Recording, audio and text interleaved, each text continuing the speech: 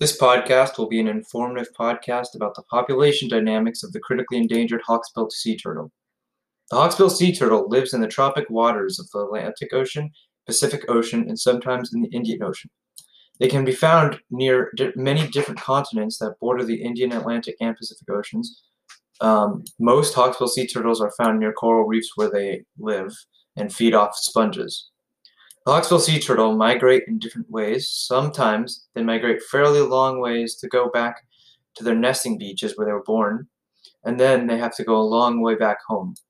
However, some live near their nesting beaches, so they don't have to migrate so far. The hawksbill sea turtle participate in a mutual relationship with the coral reefs it lives in. They use the sharp part of their beak, which is where they got their name from, in order to stab at the sponges that are wedged into tight spots in the coral reefs. They eat sponges so that they're basically like cleaning the coral reefs that they live in. They get to eat sponge and live in a clean habitat. The relationship benefits the sea turtle because that is their main source of food. The relationship is mutualistic, as a mutualistic relationship.